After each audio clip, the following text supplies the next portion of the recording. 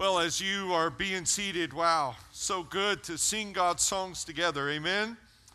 Good to be reminded of who we are. We come to this time of worship when we look into God's Word, and we've been marching here through the book of Ephesians, and as we have, it's been a rather remarkable journey.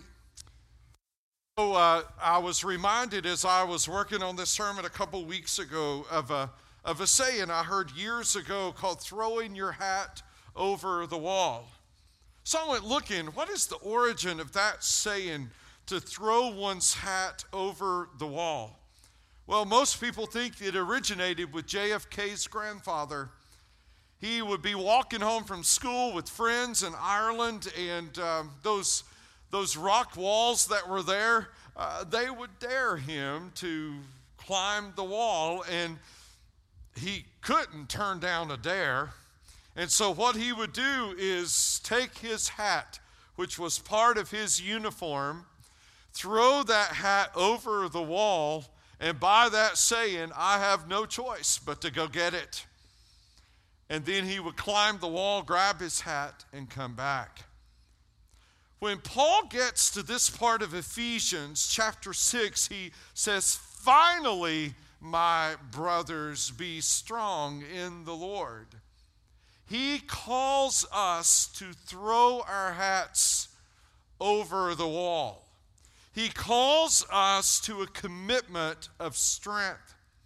Yet even the way he describes it tells us something about what kind of strength it is and why it is that you and I have to be strong. And so this morning, we'll just walk through this text as Paul has written it with three simple truths. Be strong, how you can be strong, and why you must be strong. Let's just look at it. Finally, he says, be strong in the Lord. That word be strong means it is a passive verb, a passive command. You might think of the word empowered. Be strong in the Lord and in the strength of his might. The power then doesn't come from you. It is another power source that comes through you. That's the meaning of the word. It's a fascinating phrase, and in the strength of his might. When you think of this power, think of this little gland that sits on top of the kidney. It's called the adrenal gland. Maybe you've watched the news and you've seen where somebody is able to do a superhuman feat in a crisis. They come into a crisis and perhaps they're able to lift a car that they should in no way be able to lift. They can do this superhuman thing. Well, doctors say it's this adrenal gland that pushes out the adrenaline that goes into the body, that activates the blood pressure in a way, and things happen in the muscles so much so that this superhuman strength for that small period of time is put to use to save someone's life or to keep them from further injury. So it is with the power that God gives. It is not an external thing that we go after and try to grab as if it is somewhere out there. It is indeed inside us.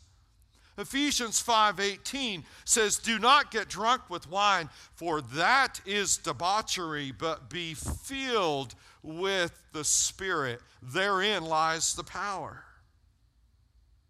But look back at 19 and 20 of Ephesians 1, because there are three words in Ephesians 6 that are also found in 1, 19, and 20. And what is the immeasurable greatness of his power toward us who believe, according to the working of his great might, that he worked in Christ when he raised him from the dead and seated him at his right hand in the heavenly places.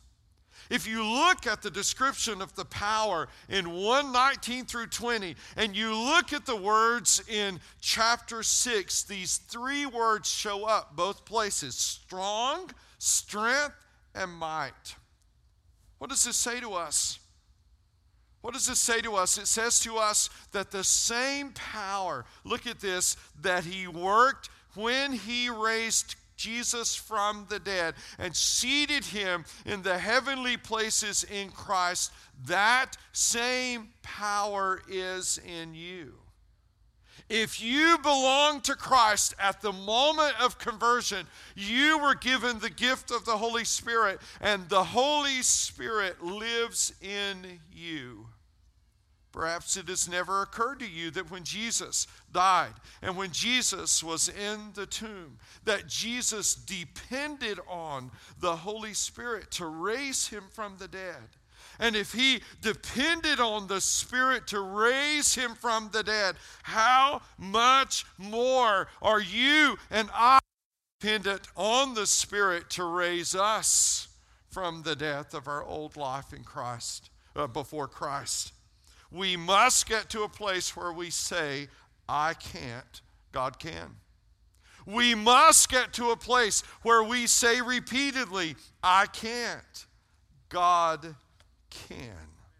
So when we get to that place, God's power begins to work. We, in a sense, free him to work in us. Notice what happens in Ephesians 1:19 and 20. God raised Jesus up from the dead and raised him up into glory through the ascension to where that he is seated at the right hand of God. Can I say something to us this morning? The Holy Spirit is working always in an upward motion. You say, Jerry, what do you mean? What I mean is this, is that when God's Spirit begins to do his work in you and begins to do his work through you, he will raise you up from your former life, up from your problem of sin, up from your problem of lust, up from your problem of greed, up from whatever it is to the place where he wants you to be, and you will constantly, as you walk with him, be lifted up and up and up and up. That is his work. His work is to know where you are now and to bring you to where he's called you to be. The Holy Spirit's work in you is a constant work of lifting up, a constant work of raising up, a constant work of forming you and shaping you into the character of Christ. 2 Peter 1:3 says, God's divine power has granted to you all things that pertain to life and godliness. His divine power has given you every single thing you need. All right, so we are told to be strong, and it means to be empowered from within, not from without. But the question comes, how? How you're strengthened. Look at verse 11. Put on the whole armor of God, that you may be able to stand against the schemes of the devil.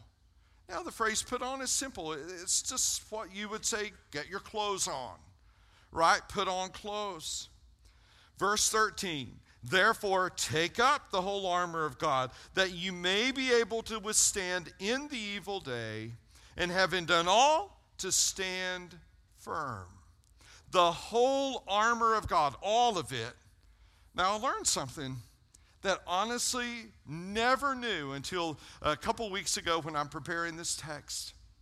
I've always thought of this objective armor of God, this metaphor, right, for the different pieces, different parts, as a gift to us.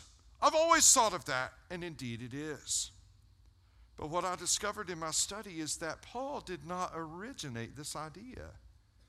Paul grabs this from Isaiah. In about 3 places, I'll share 2 of them with you. Isaiah 11:5. Righteousness shall be the belt of his waist, and faithfulness the belt of his loins. Isaiah 11:5. Isaiah 52:7. How beautiful upon the mountains are the feet of him who brings good news, who publishes peace, who brings good news of happiness, who publishes salvation, who says to Zion, your God reigns. Now, God not only provides the armor, God himself wears it. I think it is in Isaiah 52. I don't have it here. In Isaiah 59, where God is depicted as wearing the breastplate of righteousness. All right, now, look at verses 14 through 17, and for a moment, take away the metaphor and think on what the pieces of the armor represent. Here they are: truth, righteousness, gospel of peace, faith, salvation, and word of God. Those are in 14 through 17. Now, if you look at 52, verse 7, what do you discover there? Good news, peace, happiness, salvation. You look at 11, you see faithfulness and you see righteousness. God himself wears the armor he has given us to wear. You are strengthened, but what is it that strengthens you? You must put on what God wears. Back to 2 Peter. His divine power has granted to you all things that pertain to life and godliness, through the knowledge of him who called us to his own glory and excellence, by which he has granted to us his precious and very great promises, so that through them you might become, look at this, partakers of the divine nature, having escaped the corruption that is in the world because of sinful or evil desire. So you, when you come to God by faith in Christ, receive such power so as to receive the very armor of God, or as Peter calls it, his very divine nature. You become like Christ. All right, so how do we practically do this? We have something that you can pick up, and I think I have one up here with me that you can pick up as you leave. So here's what I'm convinced: that putting on the armor of God isn't the militant kind of idea we've had for many years. Putting on the armor of God is knowing who you are in Christ. Who are you? If you belong to Christ, who are you? J.D. Greear, in his book Gospel, shares a gospel prayer that he says he prays every day. We shared these maybe Father's Day, I can't remember, but we still have, we gave them all out. We have more, and so they're available for you today. If you do not already have what some call a prayer of recollection, where you recall who you are in Christ, this is your source. What does it say? There is nothing I've done that could make you love me less, and nothing I could do that would make you love me more. That is who you are in Christ. You are all I need for everlasting joy. That is who you are in Christ. As you have been to me, so I will be to others. That is who you are in Christ. As I pray, I'll measure your compassion by the cross and your power by the resurrection. Now, what I want to say to you is that putting on the armor, let's lose the metaphors for a moment and all that's been said and done about them, and the righteousness covering the heart and the helmet. We'll get to all of that next week. But let's look at what the armor is. It is your identity in Christ. Tim Keller puts all of this in one statement, and perhaps one statement is sufficient for you. He says, I am so sinful, Jesus had to die for me, so loved he was glad to die for me. What I'm saying to you this morning is that when you forget these things, you are susceptible to the attacks of the enemy. That's what I'm saying. Is that forgetting who you are in Christ opens you up to all kinds of schemes of the devil, and that gets to why you need strength. We are called to stand against the schemes of the devil. The schemes, that word means slanderer. The devil is a liar. Jesus said of him to others talking about the devil, "You are of your father the devil, and your will is to do your father's desires. He was a murderer from the beginning and does not," interesting word here, "stand in the truth." He does not stand in the truth. What are we told to do by Paul in Ephesians 6? Stand in what? The truth. Stand in who you are in Christ. He does not stand in the truth because there is no truth in him. When he lies, he speaks out of his own character, for he is a liar and the father of lies. So to be like Satan is to not stand in the truth. To be like Christ is to stand in the truth of who you are. That's what Paul says. Now, these schemes are plural. It means they come repeatedly. It means that they come in all kinds of varieties. Satan has a whole smorgasbord of ways that he will come against you. Evil rarely looks evil until it accomplishes its goal. Evil rarely looks evil until it accomplishes its goal. Alan Michael, I want to pause for a moment and just talk to you as I did in the early service. The reality of those who serve God by a call to full-time vocational Christian ministry is that we fight not against earthly things, but against the schemes of the devil, against his lies. I would say to you, at the core of your ministry, to kids here at Grace and to parents and to young adults here at Grace, must be a grip of the gospel, and you must be gripped by that same gospel.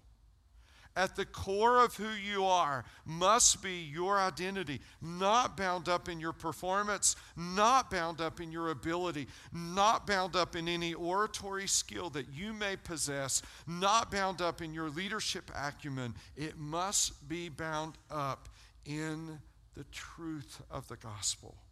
Why? Because Satan can cleverly pick apart your oratory ability. He can cleverly leadership acumen, but he can never come against the truth of who you are in Christ.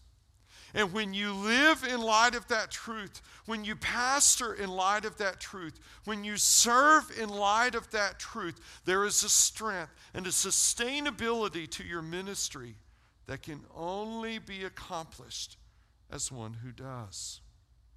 And so I would say that to all of us. As you FCA leaders head into camp this week, and you will encounter students that you will meet perhaps for the very first time tomorrow when they roll into your camp, you cannot rely on your ability, your athletic ability, your career, these things that these students most likely will look up to you for because you've done this in college or that in college, and they admire this or admire that about you. At some point, that falls apart.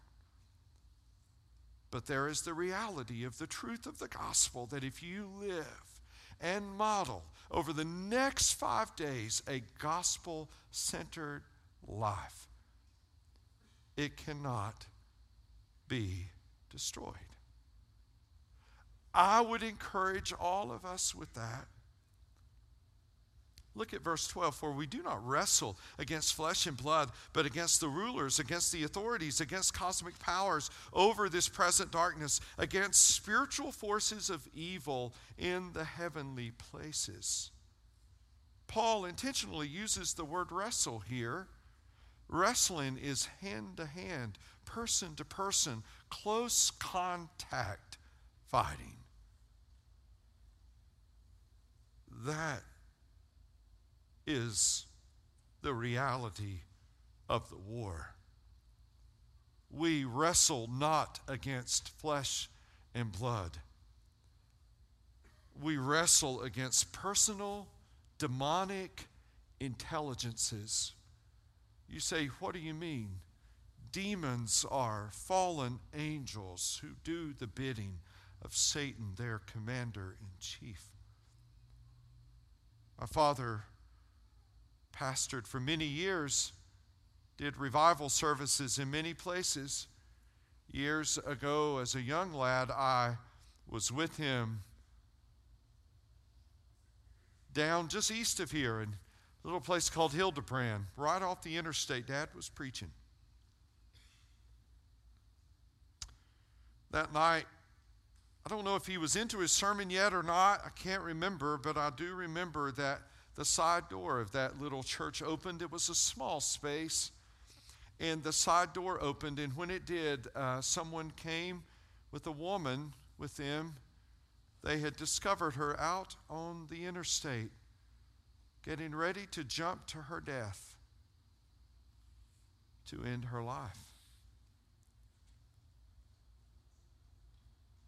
There was no fanfare to anything Dad did, nothing extraordinary. He simply spoke to everyone in that little congregation that night, and he said to us, if any of you doesn't know Christ, I would recommend that you leave. It's a surprising thing to say. Well, it occurred to me, I rode with him. I had no choice but to stay. And so I sat there as a young elementary-age kid, maybe 4th, 5th grade, as I recall, and sat there. And then my dad began to speak to this woman, and she answered him, but it was not a woman's voice at all. It was a deep, guttural voice as she answered my father. Dad did nothing just weird or crazy. There was nothing like that at all. He simply began to pray. I confess to you, as I did the early service, that I had my eyes open, seeing what was going on. All Dad did was to pray. And I watched this woman's body just lose its tenseness. Dad finished. He spoke to her again, and when he did, she answered him, now in her voice. The demon that lived in her, for whatever reason, was gone. They helped her up, and she sat through the rest of that service that night. That demonic intelligences are real. John Stott says, he describes Satan and his demons as powerful. Though they are defeated, they refuse to concede defeat. They are wicked. The arrival of Jesus, he believes, signaled an unprecedented outburst from Satan as he dispatched demons as he never had before. And they are cunning. The devil seldom attacks openly, preferring darkness to light. D. Martin Lloyd-Jones, that great pastor, once medical doctor who became pastor in England, says, I am certain that one of the main causes of the ill state of the church today is the fact that the devil is being forgotten. All is attributed to us. We have all become so psychological in our attitude and thinking. We are ignorant of this great objective fact, the being, the existence of the devil, the adversary, the accuser, and his fiery darts.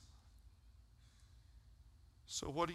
You Take up the whole armor of God, that you may be able to withstand in the evil day, and having done all, to stand firm. What is the evil day? Much has been made of that phrase. I would say it's two things. It's any day if you're a follower of Jesus. The days are evil. The news is tough, isn't it? These are evil days. We need not pretend they're not. But I would also say that evil days come. The cancer diagnosis is an evil day.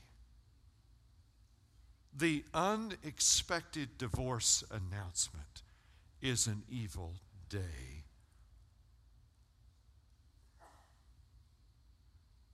Perhaps the evil day is brought on by sin that you commit. What do you do in the evil day? You put on the armor. You stand in the truth of who you are in the evil day.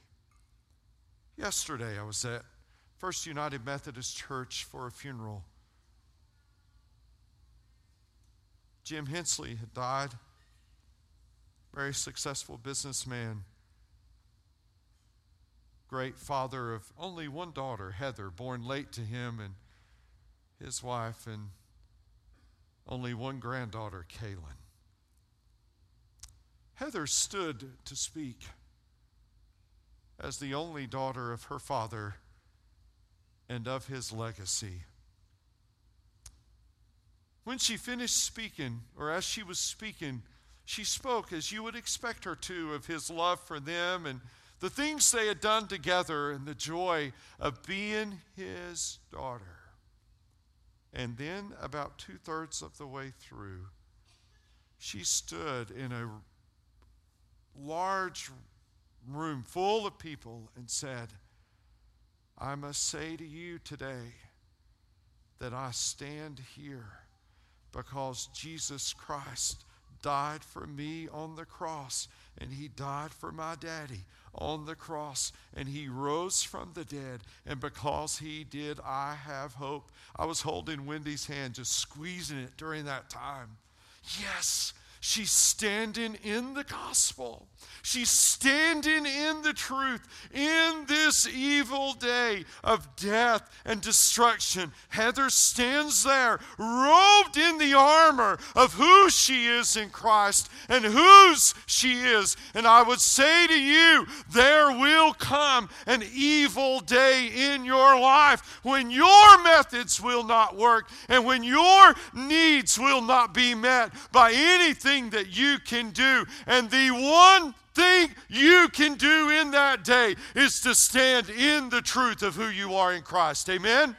That is the one thing you can do. Everything else will fail you. But I promise you that Satan cannot come against Christ in you, who is the hope of glory. He is no match for Jesus Christ.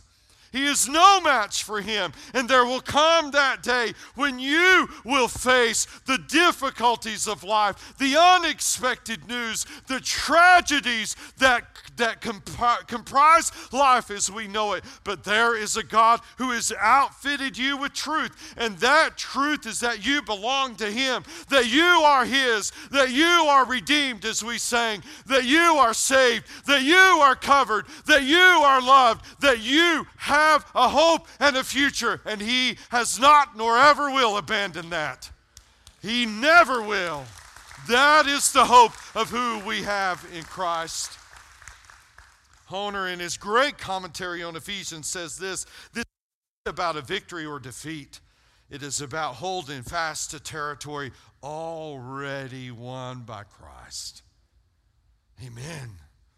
I'm not asking you to go pioneer someplace you've never been. I'm just saying hang out in where you are. Be who you are. Live in the truth of who you are. Well, I got carried away. I need to calm down. This is an ordination service after all. Alan, Michael, and Bethany, would you come here and would you stand just down front, please? And if you'll grab that chair and bring it over, that would be good too. We'll use that in just a moment. I'll give a charge to Alan Michael, and then I will give a charge to you, the church. Alan Michael serves here in our kids ministry and our young adult ministry. Came to us years ago as a student from Montreat College, and attended here in churches 4 years, and then came on as an intern, and then from an intern went back to Tennessee and came back on staff a little more than 4 years ago. Little did I know those many years ago that you would be here and God would lead you in this way, and you would marry a most amazing young woman in Bethany. God is good. He really is. The charge to you, Alan Michael, is this: do you vow to preach and teach the Scripture as the inerrant and inspired Word of God, always giving it authority over all authority? Do you vow to be consistent in your study of the Word of God, showing yourself approved and a workman unto God? Do you vow to maintain your beliefs in the Baptist doctrine you affirmed during your ordination council meetings? Do you vow to live up to the qualifications of a pastor found in 1 Timothy and in Titus? Do you vow to not only encourage and train those that you serve here to witness, but you will be a witness by sharing the gospel yourself to unbelievers? Do you vow not to neglect your family and to love your wife as Christ loved the church? If so, please say, I do. And then to you as church, this is a charge to you as Alan Michael's home church and the church in which he serves. Vow to pray for him as he continues to serve God here in ministry at Grace. Do you vow to honor Alan Michael with the respect and support that is fitting to the office of an ordained pastor in accordance with 1 Timothy 3? Do you vow to respect Alan Michael's time with his family? Do you vow to recognize Alan Michael as a shepherd and overseer of your lives, as he has been called by God to be so? If so, and with conviction, please say, we do. One of the things, Alan Michael, that I do is to go into my library for every man we ordain to Christian ministry and give a book. And so, for those of you who don't know, I'm a nerd about my books. So this is a deep love gift. The book I want to give to you is by Arthur Pearson. Arthur Pearson is not incredibly known, but was incredibly effective for the kingdom. Pearson, born in the 1800s, mid-1800s, he was a great orator, and he became pastor of a great church in Detroit, a Presbyterian church in Detroit, and discovered that wasn't the place for him. He left that esteemed pulpit to go to a lesser-known Presbyterian church in Philadelphia, Bethany Presbyterian. And there, at that church, did remarkable work in the community. That church loved the urban poor, and they did ministry all over the city of Philadelphia. Young people flocked to Bethany Presbyterian, and Pearson loved them and began to mentor them. And something you've studied in seminary, is the student volunteer movement, a remarkable missions movement that began at the hands of Arthur Pearson. That mission continued to help things like the China Inland Mission and other works like that. Pearson would travel from Philadelphia across the water to England. Just as an itinerant preacher, he met Charles Haddon Spurgeon, who by 1888 had become quite ill and had to step down from the pulpit of the great Metropolitan Tabernacle. When Spurgeon stepped down, it was Pearson who stepped into that pulpit to preach as the interim following that great man of God. Pearson did that for some period of time, not long, but Spurgeon did many things that many people aren't aware of. One was a pastor's college. It was a mentoring group of young pastors that he invested quite a bit of time in. He was also unable to do that. Pearson would step in 1888 and deliver those lectures to those young pastoral candidates. This is his book called The Divine Art of Preaching, which is a compilation of those lectures to those young students. This was published in 1892, and this indeed is an 1892 copy of that. And so I have inserted a note, because it would be a crime to write in this book. Remember that.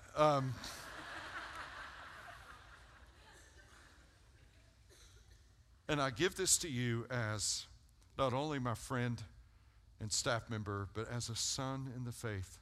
I love you dearly, and I love you, Bethany. Here you go. Yes, sir.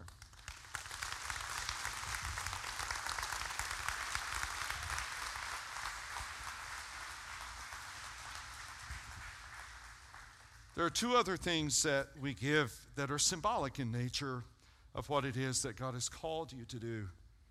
The word pastor means shepherd, and God has called you to shepherd the sheep. And so this shepherd's crook is to be put in a prominent place, a place where you will see and remember that indeed, while there are many competing notions in our culture today for what a pastor is, the biblical mandate remains: shepherd the sheep, shepherd the flock. That's what this is for. And then there is this. This is a simple polishing cloth. That's all it is. It's intended to polish shoes. I will say to you that Jesus, the night he was betrayed, took a towel and a basin and washed the disciples' feet. They were dirty feet.